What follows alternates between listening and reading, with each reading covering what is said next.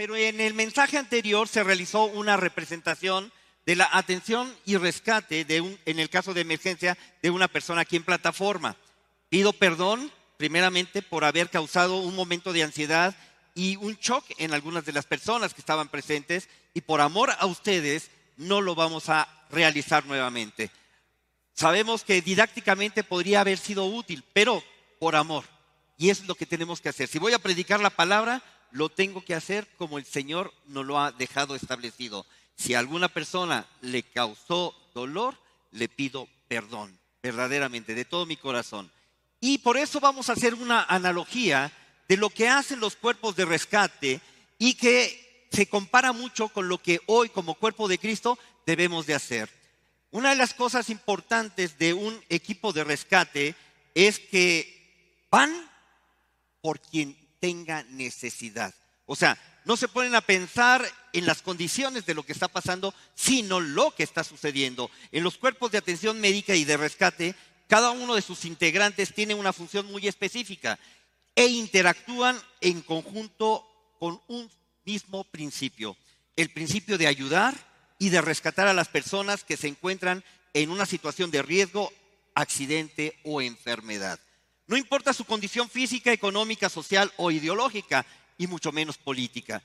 Es decir, no les importa si son gordos, flaquitos, ricos, pobres, niño, niña, hombre, mujer, si tienen una ideología, una religión, si son de un partido político, si son de un color u otro.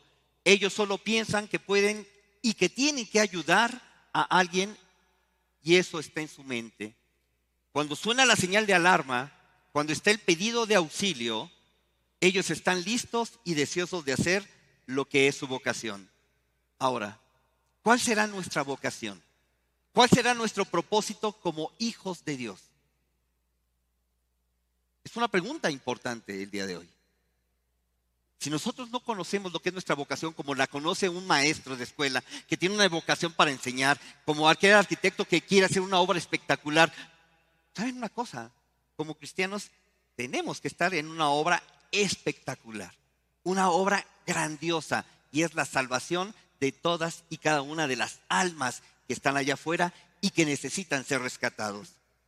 Hay una cosa importante: todos ellos tienen una identidad muy bien definida.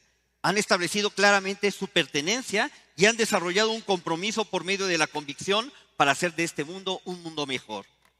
¿No deberíamos todos y cada uno de nosotros tener muy claro esto para hacer la voluntad del Padre? Claro que sí.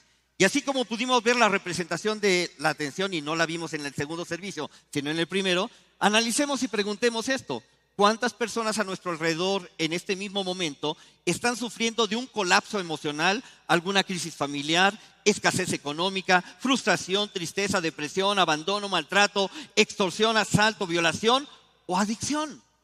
Y puedo mencionar muchas más, pero no terminaría, porque la problemática allá afuera es una problemática muy grave.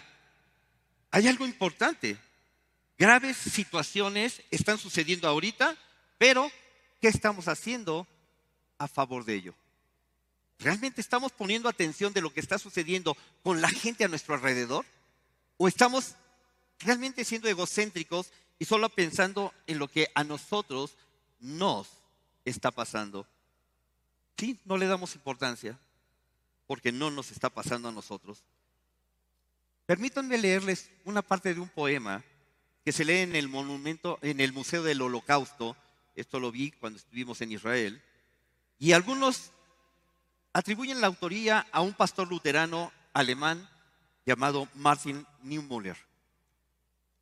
El poema dice lo siguiente: primero vinieron por los socialistas y yo no dije nada porque yo no era socialista.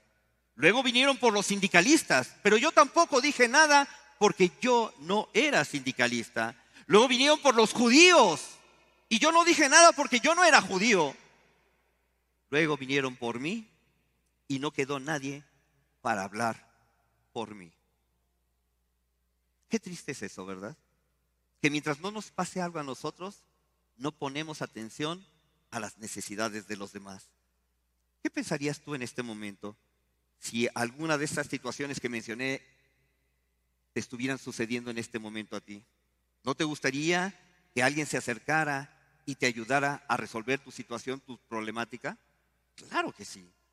La regla de oro que vemos en la Biblia está en Lucas capítulo 6, verso 31, y está escrito lo siguiente: traten a los demás como quieran ser tratados ustedes. Algo importante, ¿cómo quieres ser tratado? De la misma forma que tú trates, vas a ser tratado. Y es que déjenme decirles que si hemos aprendido algo de lo que vivimos en estos últimos tiempos a través de la pandemia, es a valorar cuán importante es la vida, la libertad y así como la ayuda y apoyo entre nosotros. Creo que esa es una buena lección para poder rescatarla en este momento. ¿Cuánto valoras tu vida? Ahora, ¿cuánto valoras la vida de la persona que está junto a ti? Para Dios somos exactamente iguales. Y no hace acepción de personas. Dios te quiere exactamente igual a ti que quiere a la persona que está junto a ti. Por eso tiene un valor muy especial, su creación divina. Y posiblemente ahorita pensemos que ya pasó la etapa crítica y la mortal de la pandemia. Déjenme decirles que aún que el coronavirus ya no es tan peligroso como lo fue al principio de la pandemia, existe un virus más letal entre nosotros. Este virus es el virus de la actitud, ya que la indiferencia es un mal. Sí, una enfermedad que en conjunto con la ignorancia están destruyendo al ser humano. El egocentrismo nos ha separado de nuestras mismas familias, nos está dividiendo como sociedad.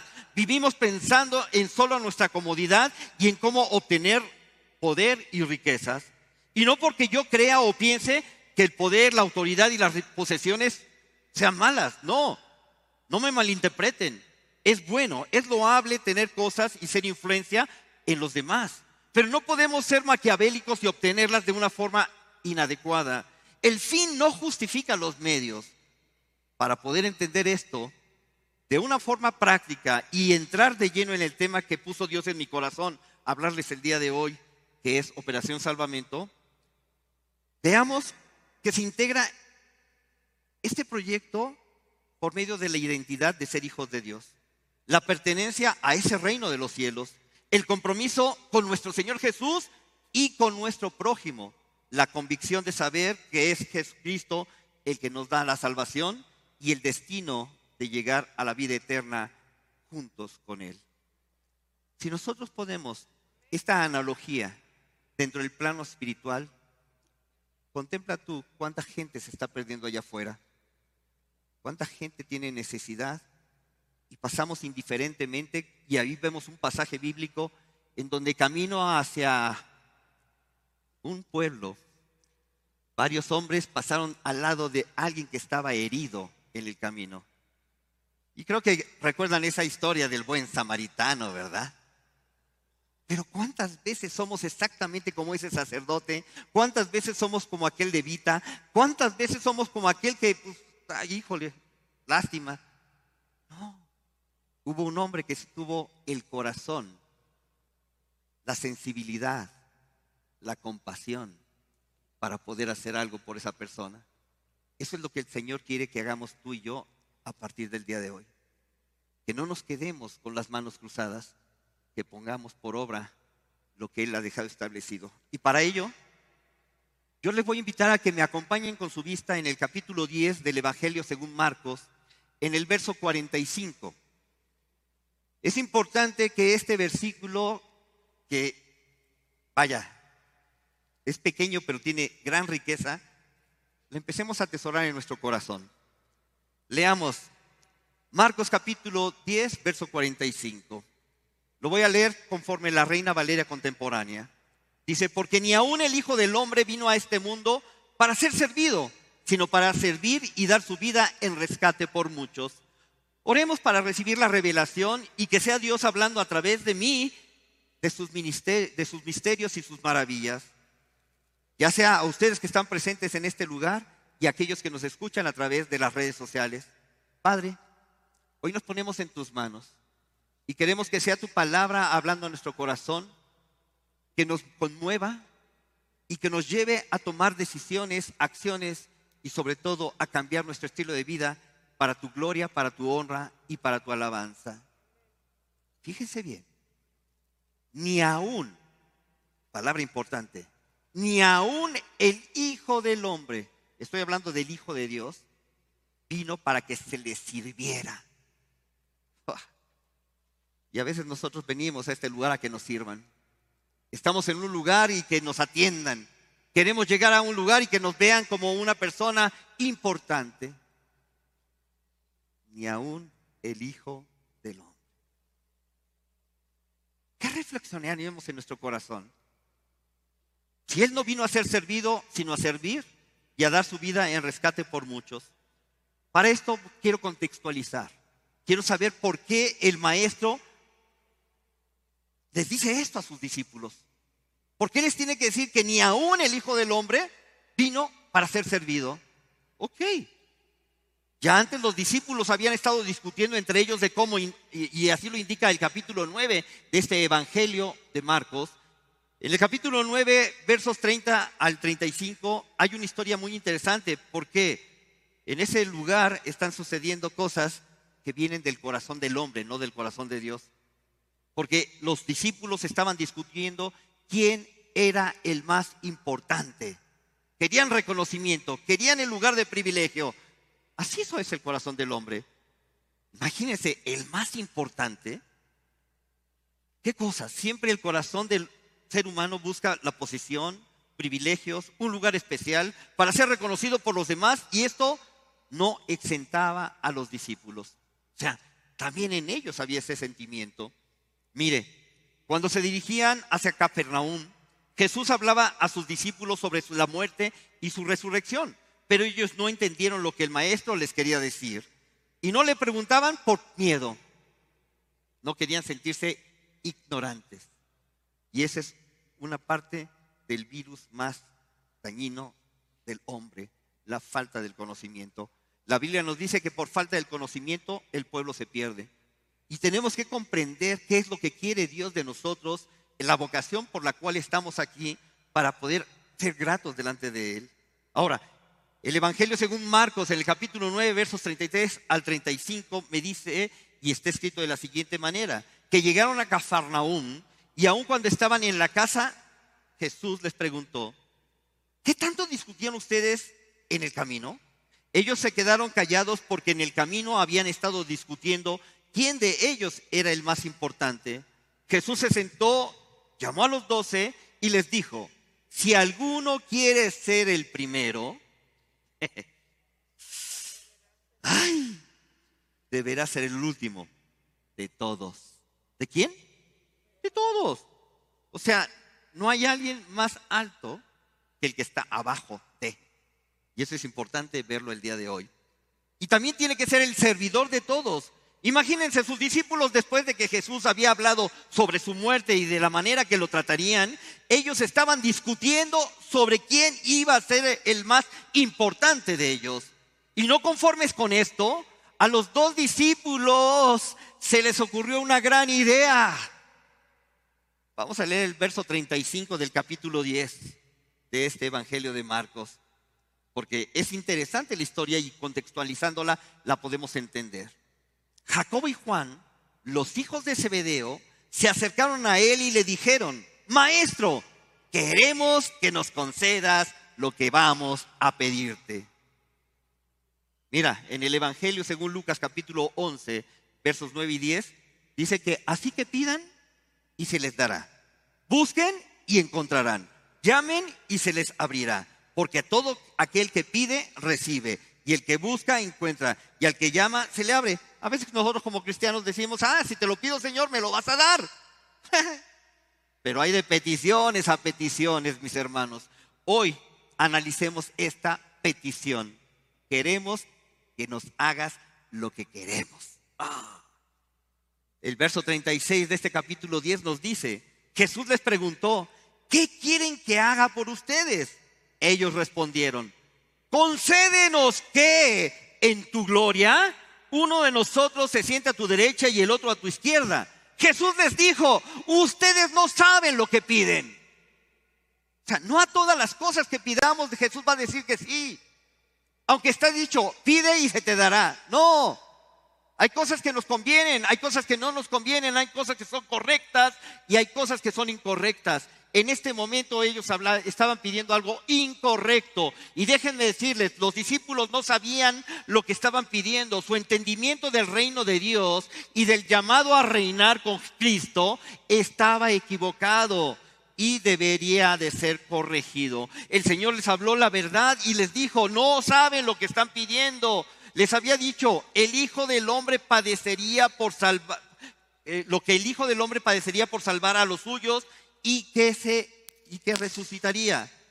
El más grande y eminente de todos, Jesús, se humillaría hasta el padecimiento de la muerte más vergonzosa, pues sería muerto como un vil criminal, siendo totalmente inocente y sin falta alguna. Y con este sacrificio, Él sería glorificado, pues estaba haciendo la voluntad del Padre.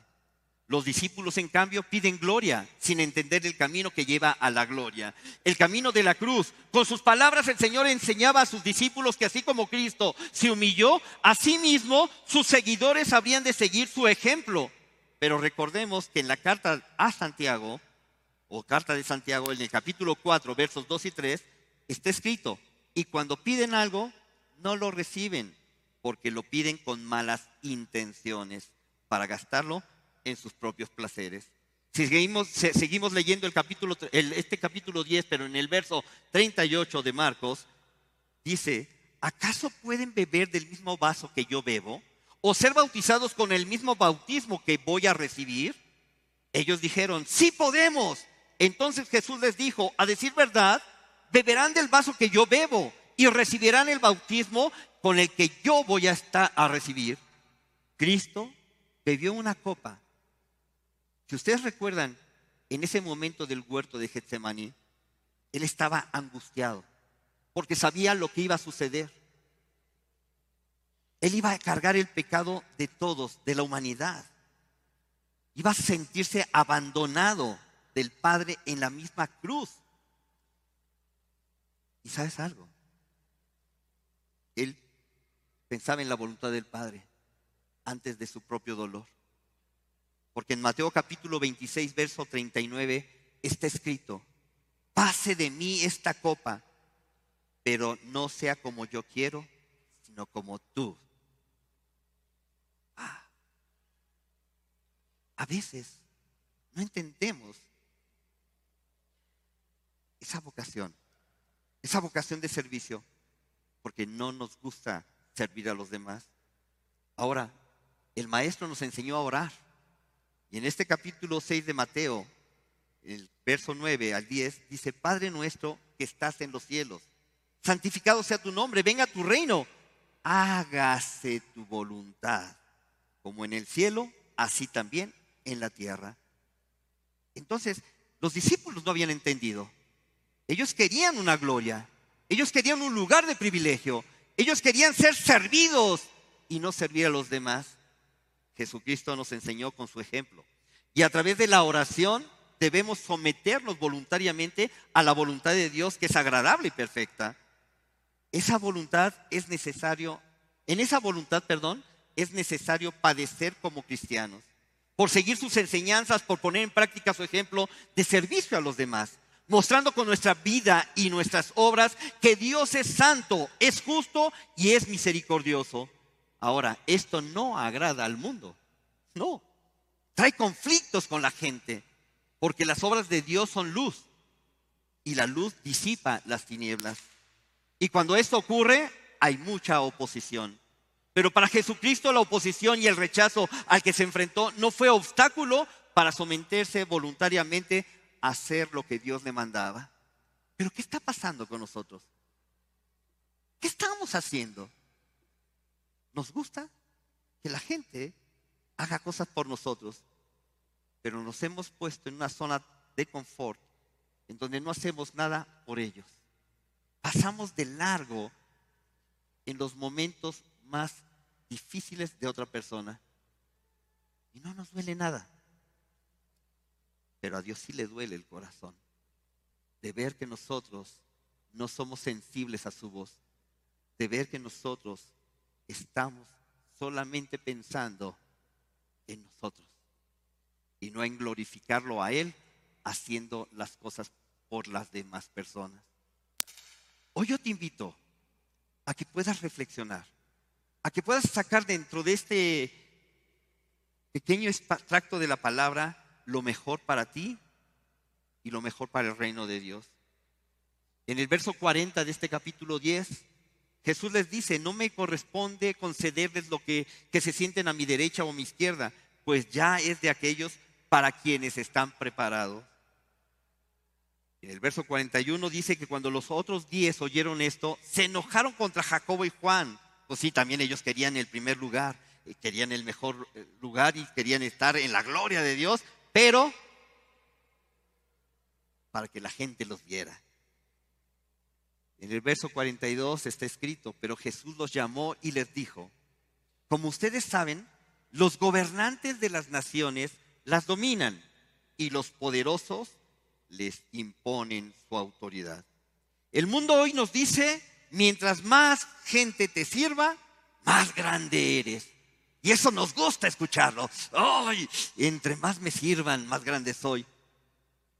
Pero Jesús contesta lo siguiente en el verso 43: pero entre ustedes no debe ser así. Más bien, aquel de ustedes que quiera hacerse grande será su servidor. Y aquel de ustedes que quiera ser el primero será su esclavo. Qué respuesta tan hermosa que hoy nos está diciendo el Señor lo que tenemos que hacer. Y mira, es que en el reino de Dios, mientras a más gente sirves, más grande e importante eres. Díselo a la persona que está junto a ti: mientras a más personas puedas servir, más importante y eres delante del reino de Dios. Más importante y grande eres para la gloria del Señor y Dios Salvador, nuestro Señor Jesucristo. ¿Qué estamos haciendo? ¿Acaso Jesucristo nos dirá en este momento: no sabes lo que pides? ¿Acaso el Señor Jesucristo estará ahorita con su corazón compungido porque no estamos entendiendo realmente nuestra función, nuestro propósito? Y miren, a veces se oye duro esta palabra, pero la mejor medicina sabe feo. Y hoy es la medicina para nuestra alma. A través de esta porción de la Escritura vamos a entender 4 cosas importantes. Si quieres ser grande o reconocido, sirve a los demás. Sí, porque dice: pero entre ustedes no debe ser así. Más bien, aquel de ustedes que quiera hacerse grande será su servidor. Pero hay que hacerlo de la manera correcta. Y repite conmigo: bien, bien, de buenas y a la primera. Porque hay que ser diligentes. O sea, no hay que esperar a que, ay, a ver, si llega alguien, mejor. No, hoy tenemos que decir: yo lo voy a hacer y lo voy a hacer bien para mi Dios. Y lo voy a hacer de buenas porque es algo que es la mejor oportunidad que tengo de agradar a mi Dios. Pero también la tengo que hacer a la primera porque el tiempo es muy valioso y no lo podemos perder. El tiempo es tan valioso que un segundo hace la diferencia. Una persona puede estar viva en este instante y en el mismo momento que comete un error o toma una mala decisión, pierde toda oportunidad. La gente está agonizando allá afuera y tenemos esa oportunidad en nuestras manos. Y Dios dice: dame, hijo, tu corazón. ¿Qué hay en tu corazón? ¿Qué hay en mi corazón? ¿Agradecimiento? Pues que se note, ¿no? Porque si no hay ese agradecimiento, entonces ¿de qué estamos hablando? Porque nos podemos acercar a Dios con acciones de gracias y entrar por sus atrios con alabanza. Es lo que dice la palabra. ¿Pero realmente estamos demostrando que somos agradecidos? ¿O simplemente es una doctrina, palabras? Acuérdense que la letra mata, mas el espíritu es el que vivifica. Otra cosa que podemos entender de esta porción de la Escritura es que la humildad también te enaltece. Cuando te puedes humillar, el Señor te levanta. Cuando te puedes reconocer que no son tus fuerzas, sino las fuerzas de Él a través de ti, entonces te levanta y te hace grande. Pero también te da identidad. En el verso 45, en la primera parte, dice, ni aún el Hijo del Hombre, o sea, ni siquiera el Hijo de Dios, vino para que se le sirviera. Pregunto, ¿quién es un hijo de Dios o hija de Dios aquí en este recinto? O los que están allí en las redes sociales, ¿quién es? Hola, entonces, ¿dónde estoy? ¿No hay hijos de Dios aquí?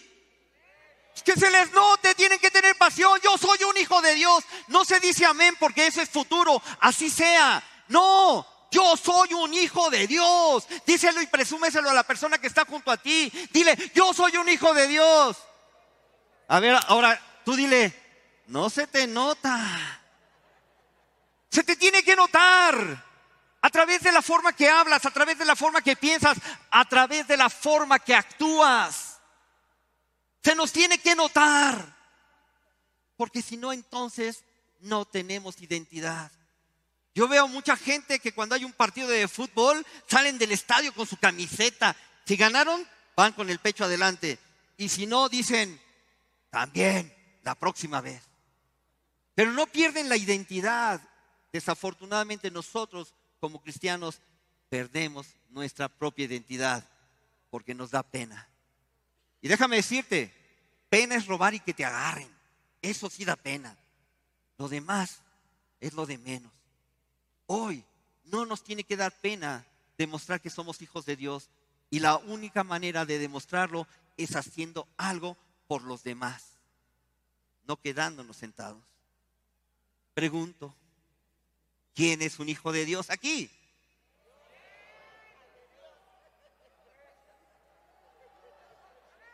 No han entendido, igual como el maestro le dice a sus discípulos, no han entendido nada.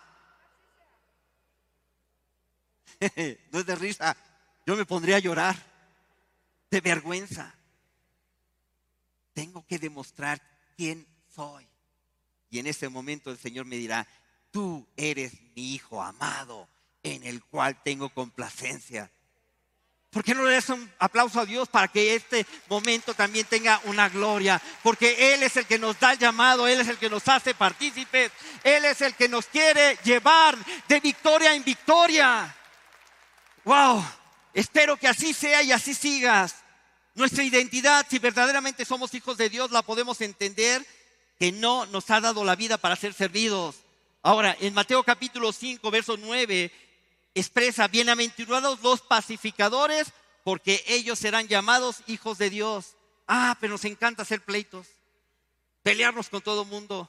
Dice, bienaventurados son los pacificadores, porque serán llamados hijos de Dios. Así es que no te metas en pleitos, ni armes pleitos, ni mucho menos. Ayuda a que la gente tenga paz, viva correctamente y sobre todo se edifique en amor. Juan capítulo 1, Evangelio de Juan capítulo 1, verso 12. Pero a todos los que la recibieron, o sea, la palabra de Dios, lo que estamos hablando en este momento, a los que creen en su nombre, o sea, en Jesús, les dio la potestad de ser llamados hijos de Dios. ¿Crees en Jesús? Padre Santo. Sí, con fuerza. Porque si no, entonces, ¿dónde está tu identidad? Romanos capítulo 8, carta de Pablo a los Romanos capítulo 8, verso 14. Pues todos ustedes son hijos de Dios por la fe en Jesucristo. Pues que se note. Gálatas capítulo 3, verso 26. Pues todos ustedes son hijos de Dios por la fe en Jesucristo. Romanos capítulo 8, verso 14. Te las dije cambiada.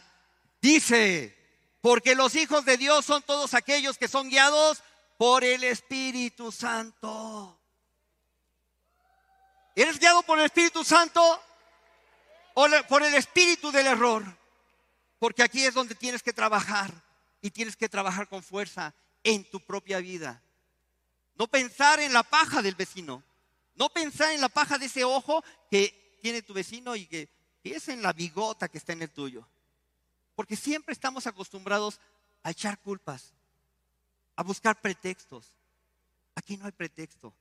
Si eres un verdadero hijo de Dios, haces lo que Dios manda. Mi abuelita diría, hijito, vive como Dios manda. Y si no conozco qué es lo que manda Dios, ¿cómo lo voy a vivir? Por eso tengo que estudiar la palabra. Tengo que tener el conocimiento de la verdad, porque conociendo la verdad voy a ser libre. Y la verdad es Jesucristo. Mira esto con atención. Presta atención a esto que te voy a decir. Hijo es el que nació de alguien, ¿verdad? Ok. Primera carta de Juan, capítulo 3, versos 9 y 10. Vean, pongan atención a esto. Vamos a leerlo juntos. Todo aquel que ha nacido de Dios no practica el pecado.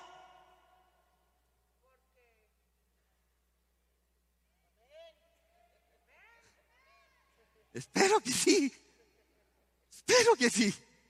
Porque la simiente de Dios permanece en él. No puede pecar porque ha nacido de Dios. En esto se manifiestan los hijos de Dios y los hijos del diablo. Todo aquel que no hace justicia ni ama a su hermano, tampoco es de Dios. ¿De quién eres? ¿A quién le perteneces? Pues entonces obedécelo. Porque si no, ¿qué estamos hablando? El compromiso tiene sus beneficios, mis hermanos. Él vino a servir, a hacer cosas a favor de nosotros, a ayudarnos en nuestras necesidades y a mostrarnos la manera de agradar a Dios. Vean lo que está escrito en la carta de Pablo a los Efesios, en el capítulo 6, versos 7 y 8. Pongan atención. Cuando sirvan, a ver, Dima, cuando sirvo, ¿sí? Lo hago de buena gana. Sí, como quien sirve al Señor y no a los hombres, sabiendo que cada uno de nosotros, sea siervo o sea libre, recibirá del Señor según lo que haya hecho. Wow. Y mire, algo importante es que todos somos parte del cuerpo de Cristo aquí en esta tierra. Cada uno tiene una función en específico, pero todos y cada uno de nosotros no estamos exentos de glorificar a Dios. En la palabra, en la escritura, encuentro una frase que me da miedo, me da terror, porque dice el maestro Jesús: si me niegas, yo también te negaré delante del Padre. ¿Y sabes cómo podemos negar a Jesucristo? No hablando de Él. ¿Sabes cómo podemos negar a Jesucristo? No haciendo algo por las personas. ¿Sabes cómo podemos negar a Jesucristo? Pensando en tu vanagloria. Porque ni siquiera el Hijo del Hombre se estimó a sí mismo, o sea, el Hijo de Dios, sino se humilló y se entregó por ti y por mí. Hoy tenemos que reflexionar en esto. ¿Soy un hijo de Dios? ¿Actúo como un hijo de Dios? ¿La gente puede reconocer que yo soy hijo de Dios? Porque Jesús también dice una cosa bien interesante: yo no doy testimonio acerca de mí, otro es el que da testimonio de mí, el Espíritu Santo. Porque si yo diera testimonio de mí, sería mentiroso. ¿Qué dicen los demás de ti? Ay, es re buena gente. Híjole, si supieran lo que dice. No estás tú para saberlo ni yo para contarlo, pero he escuchado, así como Pablo, ¿no? Sí, pero hay algo importante. ¿Qué piensa Dios de nosotros? ¿Qué piensa Dios de nosotros cuando nos ve que no estamos produciendo? Porque dice que árbol que no da buen fruto es cortado y echado al fuego, ¿verdad? ¿Estamos dando frutos? ¿Frutos dignos de arrepentimiento? ¿Frutos de labios que confiesan su nombre? Te la dejo de tarea. Hoy lo que quiero es que tú veas que Dios quiere que sirvas. y que le sirvas haciendo algo a los demás. En el capítulo 25 del Evangelio según Mateo, cuando habla de la venida de Dios, del juicio a las naciones, dice, porque tuve hambre y me diste de comer, tuve sed y me diste de beber, estuve en la cárcel y fuiste a verme, estuve enfermo y me visitaste. Y dice, y entonces dirán los justos, ¿cuándo? ¿Cuándo lo hicimos? El maestro dice, porque lo hicieron con uno de estos mis pequeñitos, a mí me lo hicieron. Así es que eso es lo que representa esto. Esta palabra que hoy tenemos que meditar y que tenemos que poner por obra. No pienses en la vanagloria, piensa en Dios. Tenemos que tener la convicción de saber que Jesús dio su vida para rescatarnos de la ira venidera, liberándonos de la cautividad del pecado y de la muerte espiritual.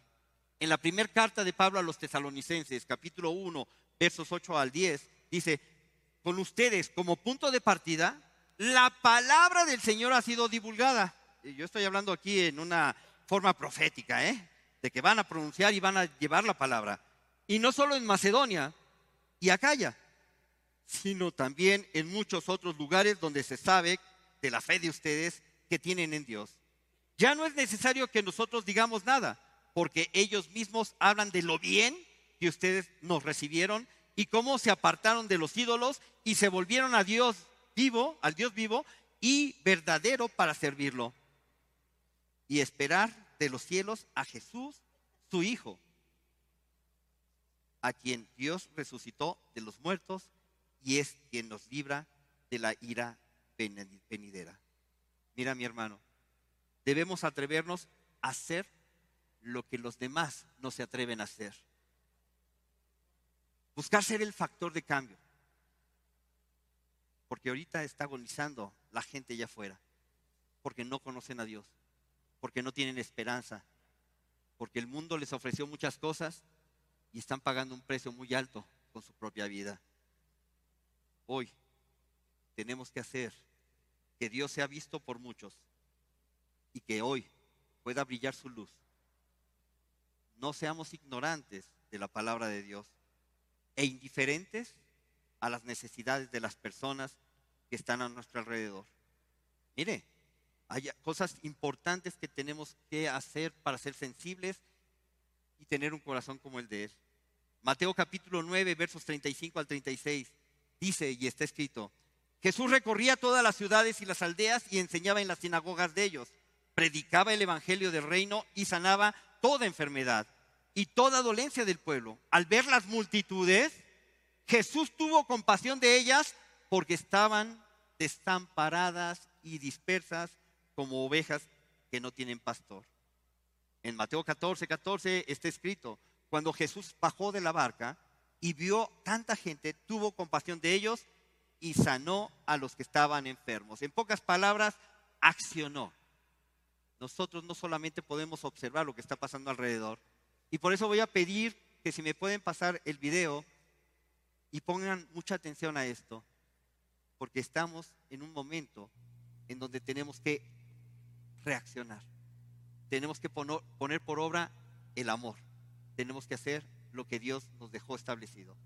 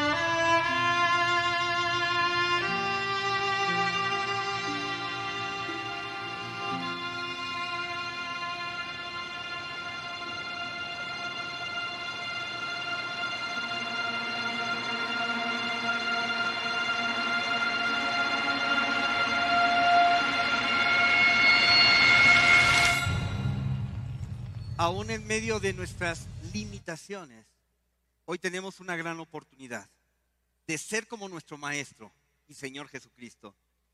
Por eso hoy yo quiero hacer una invitación a toda esta congregación, a que nos unamos en este proyecto, Operación Salvamento. Y no significa pertenecer a un servicio en lo particular, sino tener la sensibilidad y la practicidad de ponerlo por obra en el lugar donde estés. Si estás en tu oficina, si estás en tu escuela, si estás en el mercado, si estás en la tienda, si estás en la calle, si estás en cualquier lugar, puedas ver a tu alrededor, ubiques la necesidad y hagas algo para atenderla. Hoy el Maestro exige que nosotros seamos verdaderos discípulos. Quiere y está buscando adoradores que le adoren en espíritu y en verdad. No que solamente digan que son cristianos. Quiere que demuestres que tú eres verdaderamente un hijo de Dios y que yo también. Y déjame decirte, a mí me habló primero el Señor cuando estaba haciendo el mensaje y me sentí cucaracha. Y me sentí mal porque decía, es que no he podido hacer otra cosa. Y entonces me llegó una ilustración que la quiero poner en tus manos y en tu corazón. Estaba un joven empujando una roca porque estaba a medio camino y quería pasar con su vehículo. El joven venía acompañado con su familia, pero se bajó él solo a la calle porque estaba lloviendo y estaba tratando de empujar la piedra. Esa roca era tan pesada que no se movía 1 milímetro.